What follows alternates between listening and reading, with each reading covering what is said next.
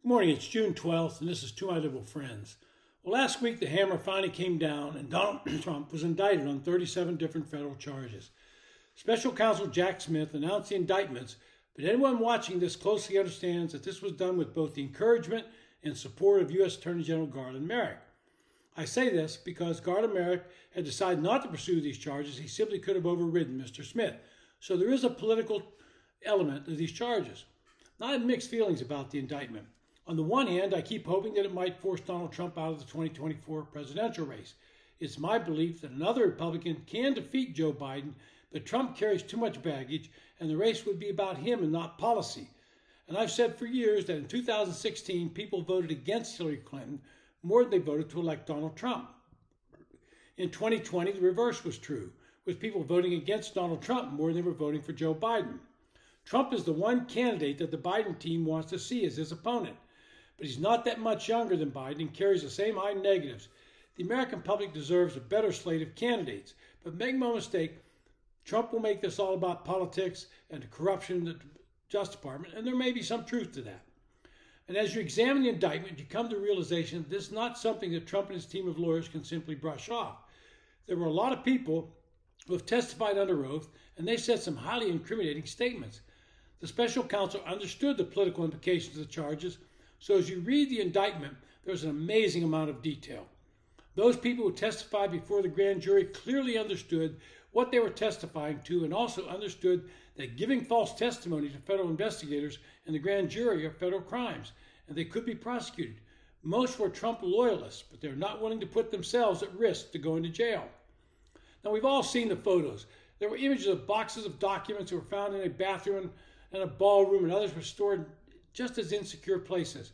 Why Trump or his team would keep these classified documents strewn around the Mar-a-Lago property begs the question. And we're not talking about a few documents. We're talking about hundreds of them. Some in boxes and other in open view of anyone who happened upon them. Trump has always been known for someone with a massive ego. Everything about him suggests that he has this compelling feeling to prove to everyone that he's better than they are and is above them in every way.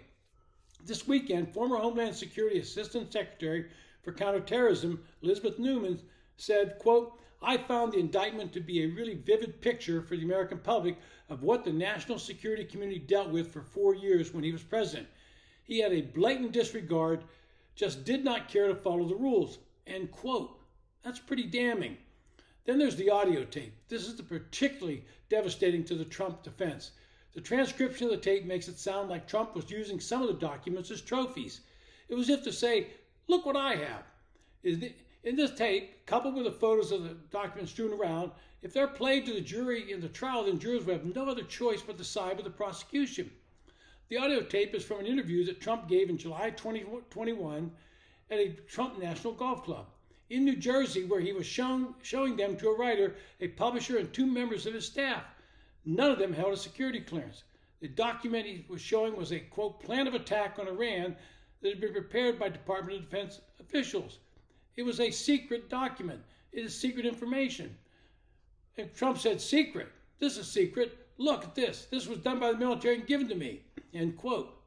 At the time, Mr. Trump was complaining about the chairman of the Joint Chiefs of Staff, General Mark Milley.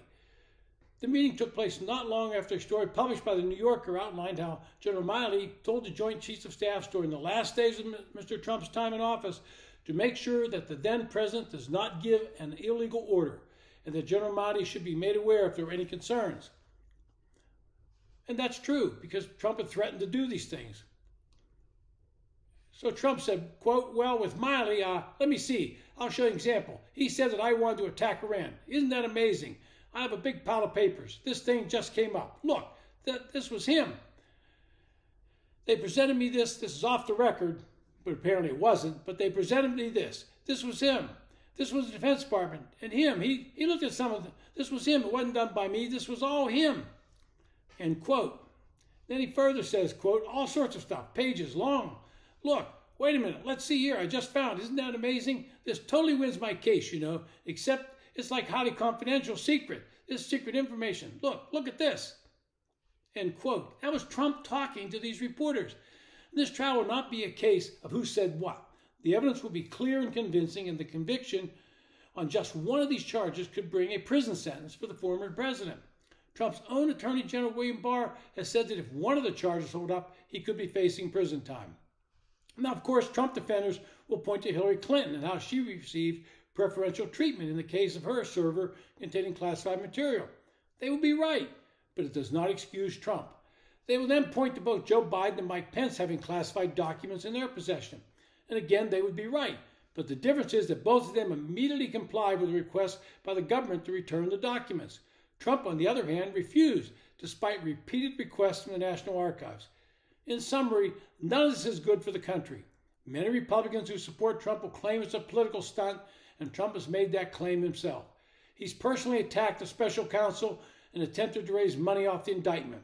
What Trump should have done was return the documents at the first request.